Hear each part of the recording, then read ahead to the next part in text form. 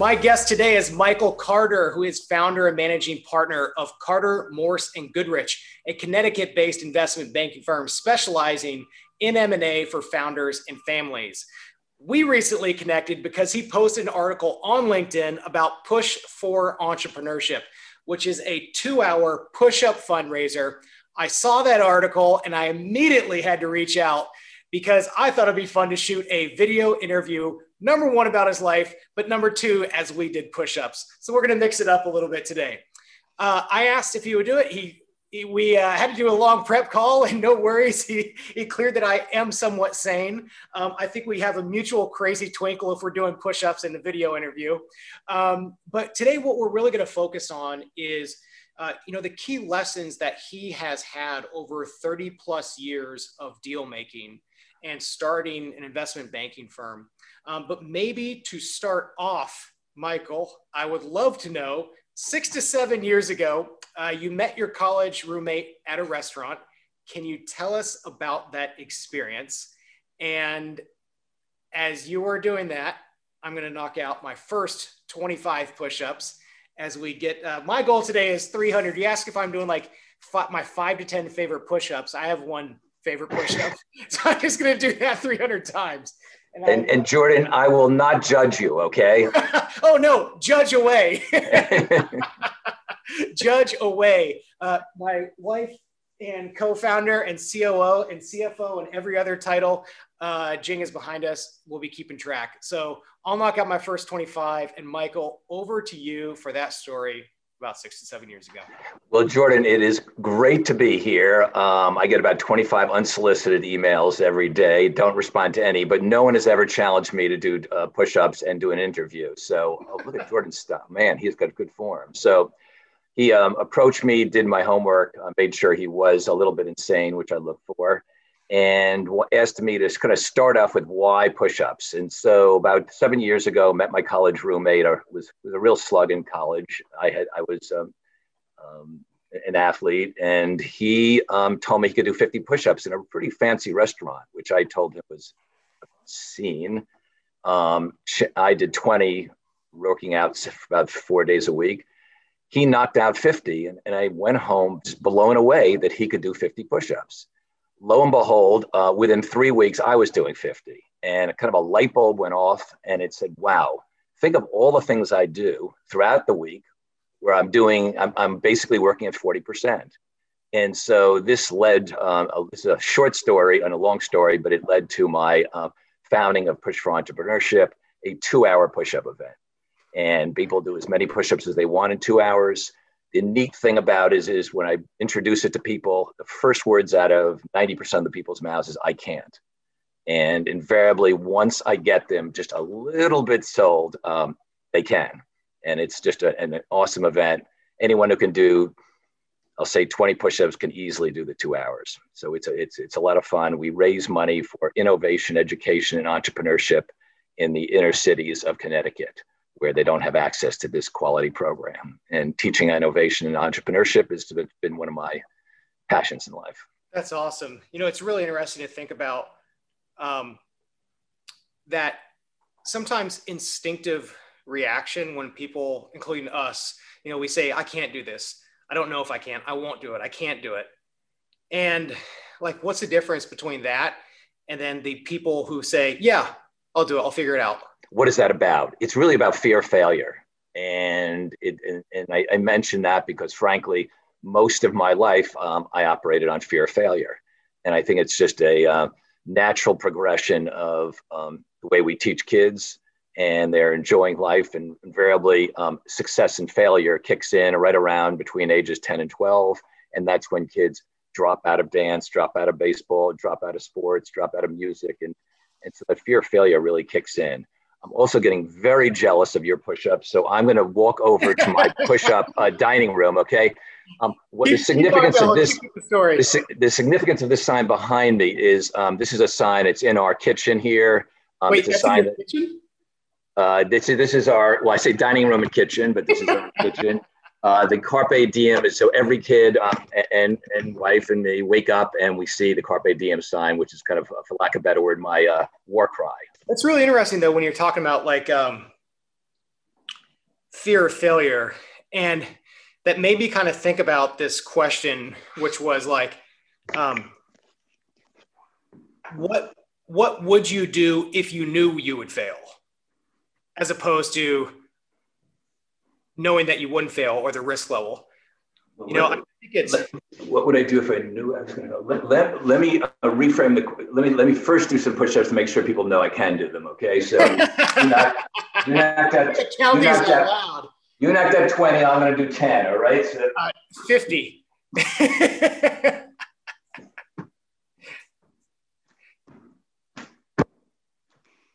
Okay, so you get that on tape? I think it was all off. You're gonna have to shoot it again like 20 more times. No, you kidding? Don't tell me that. Wow, you get a good sense of humor. Yeah, but it's interesting. Like what?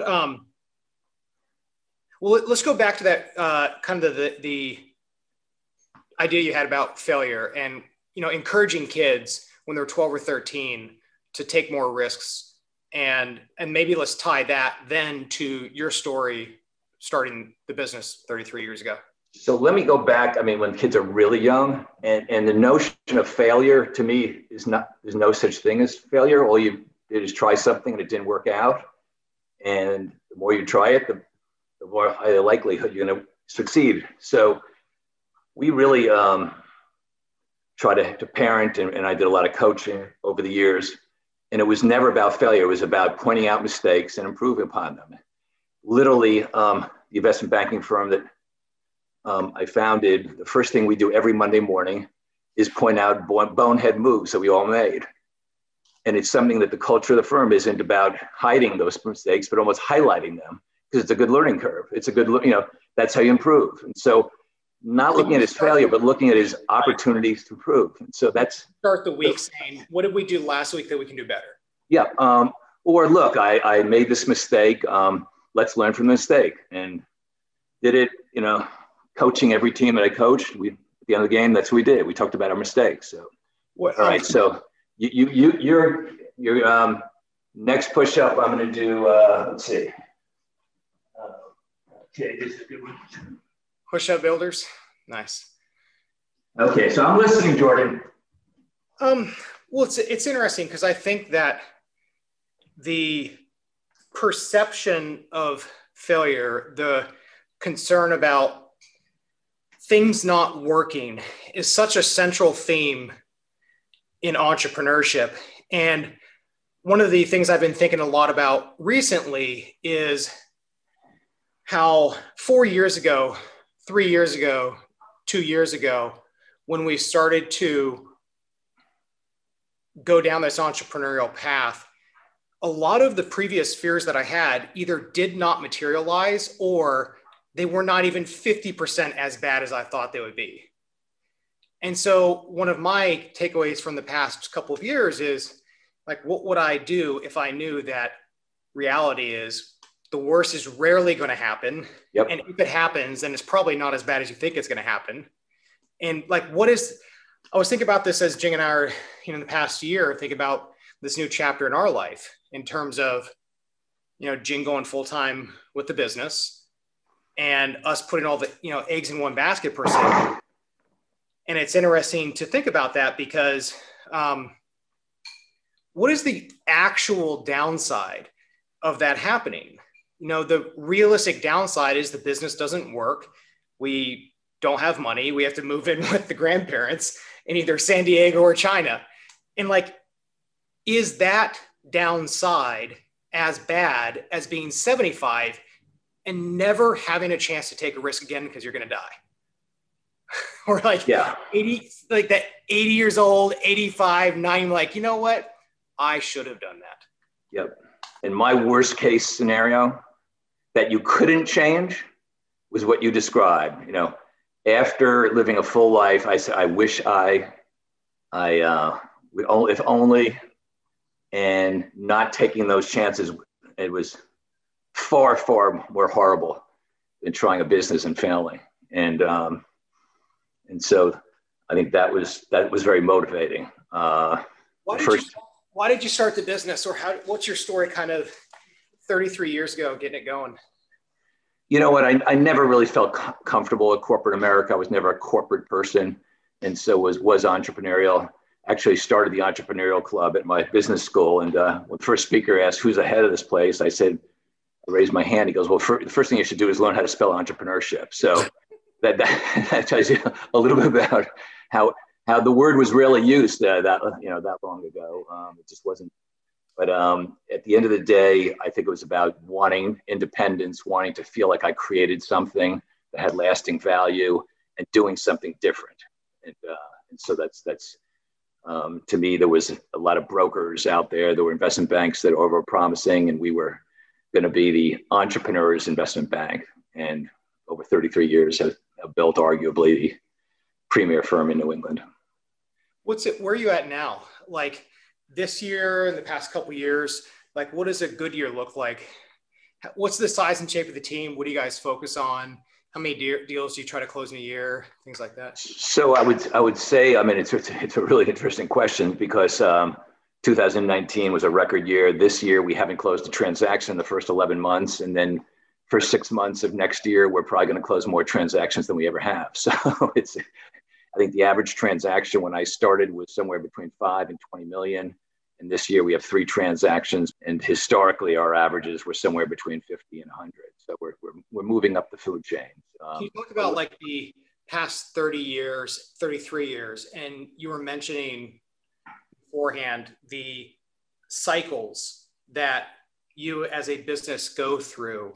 And as you're going through those cycles, just the importance of patience. You use the word patience, and if it was the last person in America who should be talking about patience, it's me. So I'm really not qualified to do that. I have an incredibly patient senior partner, and so that's why he and I got together. But patience is not something, Jordan, that I should be talking about. It's I think there's something about an entrepreneur that has to be driven and want to go fast. And it's good to have people surround you that are A, smarter, and B, provide a different perspective. So the one thing that we encourage is dissent.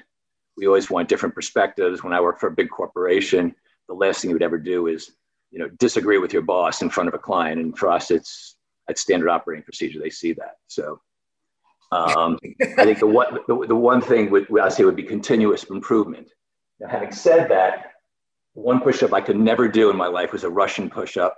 And this summer I did it. So I'm very, very proud. So I've got to show that off. All right, Jordan. But this is. I've never heard of this. I've only heard of one variety of push-up. I get into this. Can you say okay? Yeah.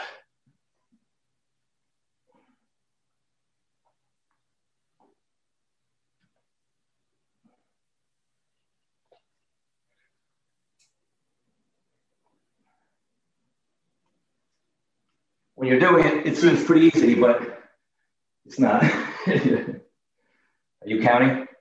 Nope. So that was 1,010, 1,000. So those are the little things that get me going, Jordan. So it's cool. That's really cool. I mean, it was interesting because you could tell that the form is perfect, and you've been working on the form. Yeah. What do you think? Kind of. Actually, we'll talk about like the first year in business, and what was that? What was that like? So that was a really horrible year. Had saved $60,000, left corporate America, used to going to the U.S. tennis matches, ended up blowing all 60,000. No transaction closed.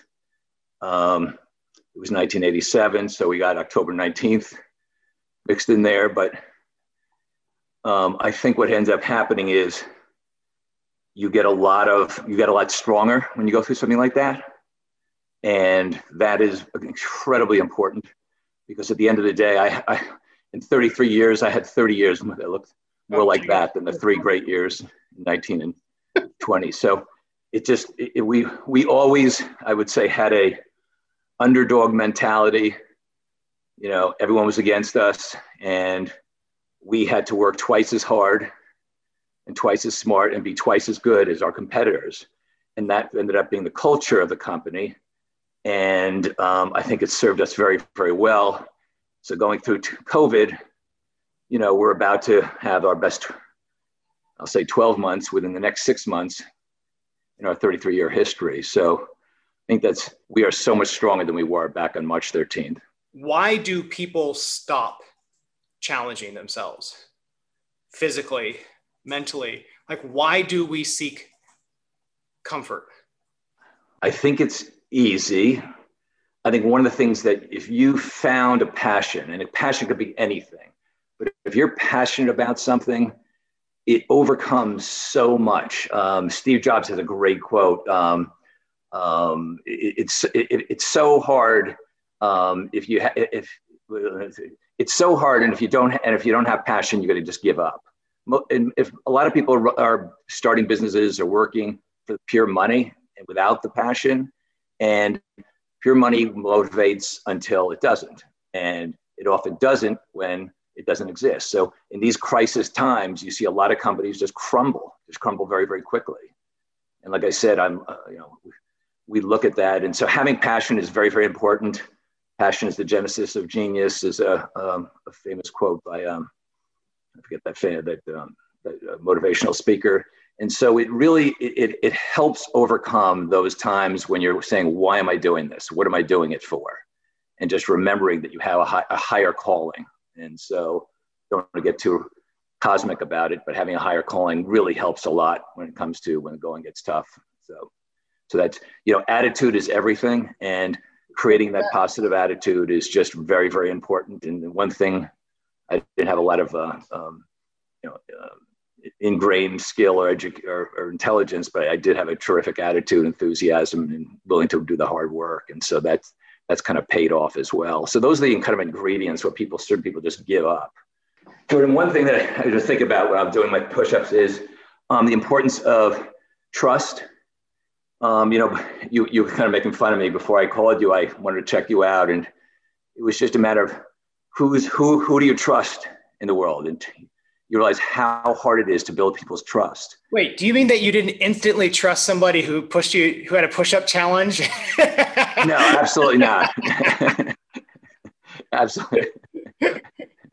But as I said to you, you got my attention. So, but trust is something that is so hard to get. But building trust in us literally took decades. And but when you have it, it's really, really special. And think about the people you trust in your life. Most people can probably count 5 people on their hands. So we do that many, many different ways. But as Warren Buffett said, in one of his famous lines, it takes 20 years to build a reputation and 5 minutes to ruin it. And so it's one of those things that there's no such thing as the word gray. Something's gray in our firm. We just don't handle that. So nothing's, if it's gray, then you're probably not going to be proud if it hits the Wall Street Journal front page. So you're mentioning something about the growing up and wrestling. Yes. Yep. Yeah. So what wrestling did for me, just to personalize it a little bit, is entering 9th grade, loved sports, but at the end of the day, I was 98 pounds, and there was no sport that would allow a short 98 pounder to do anything other than wrestling. So went out for the wrestling team and, got crushed freshman year. At the end of the day, ended up wrestling in high school and college and being the captain of the team twice. And what it did, I think the most important thing, because at the end of the day, I was, didn't achieve any terrific success, but what I did was I became fearless, and there was nothing in life that was going to be anywhere close to as hard as wrestling. And so, and it's basically proved true. So when people always tell me, well, wow, that's really difficult, at the end of the day, it just can't be half as difficult as it was wrestling in high school and college. And so I think what I love about sports is not the sport itself necessarily, but the lessons that people take away from it. And for me, it was a certain element of fearlessness, willing to work hard, by I'll say wrestling standards, and really committing yourself. And once you have that package, I'd like to say you're unstoppable, but I think I was stopped about 30 times in the last 33 years, but you know how to get through it. And there's a great book on grit written by Angela Duckworth.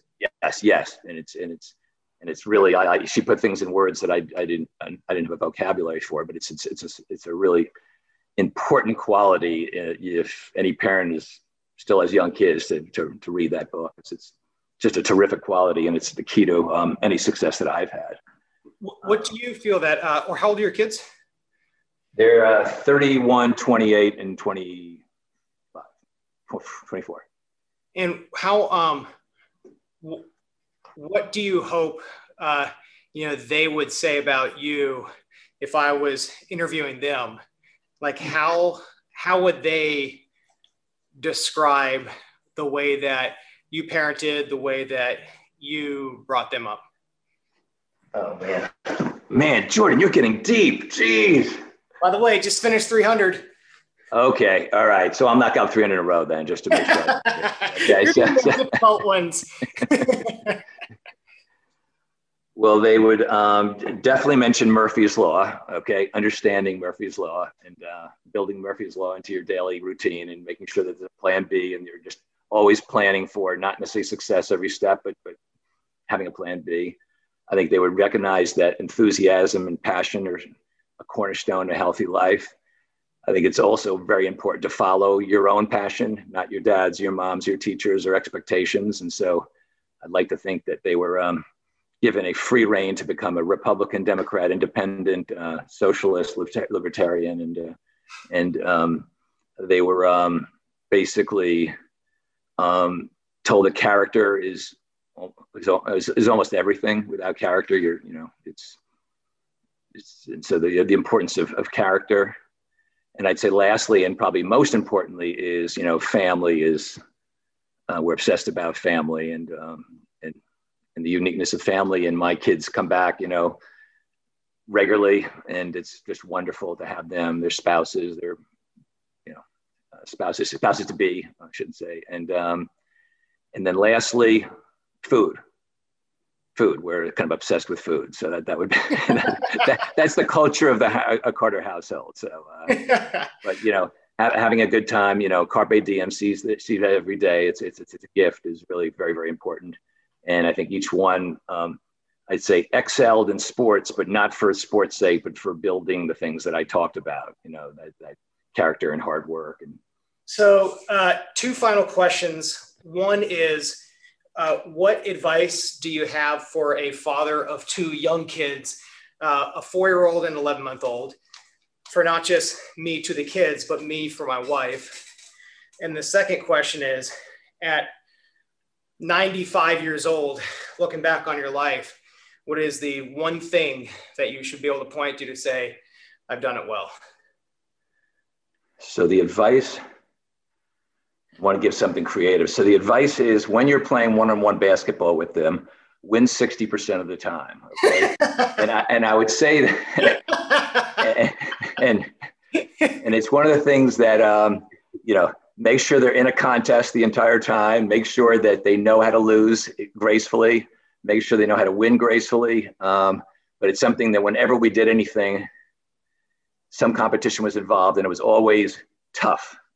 And made sure if they were losing 10-2, they won 12-10, and it was just, and so there's so many embedded lessons in just playing and having sports and really, and so that was kind of a perfect one of my fun things to do. I will apply that to my 4-year-old when she's shooting something. I'm going to swat it away. Yeah. And really build in, there was not a failure. You lost the game and you lost the game. I mean, it's and it's one of the things that I don't even know if they remember it anymore, but it was something that, always get compliments about how good sportsmanship my kids. I won that award because that was the award they gave to the kid who wasn't very athletic. So that was, it was. Question is, what was your question? I forget the other question. Yeah. So the last question to wrap up this epic push-up session / interview is, if you're on in your final day and you're 97 years old and you're looking back to determine whether or not it was all worth it and whether or not you lived it right, how would you measure if you did or did not live a life worth living? So I've actually thought about that, and I created a little mantra, I think when I was like 18 or 20, and it was make a difference. And everything that I have ever done in my life, I wanted to make a difference. So just didn't want to create another investment banking firm. Didn't want to serve dinner to our guests at just another dinner. Didn't want to throw a cocktail party at our firm. That's our cocktail parties are famous. That was just another cocktail party. And so making a difference means doing something special, making a difference in people's lives. And so I would say, making a difference in how you coached a sports team, how you parented. And sometimes, you're unpopular for a day or two. But at the end of the day, that's how I'm going to judge my life. And I'm really, everything I've tried to do is making a difference. So that's awesome. So I think that's a wrap. Thanks a lot for doing this. Jordan, you're very, very good. I can't give you too many tips on the push-ups, but except for finding the chains would be one. The chains would be one. I would highly recommend them. They're terrific to go up that back. So awesome. Thank you very much. This is a unique. You made a difference in my life, Jordan. So thank you.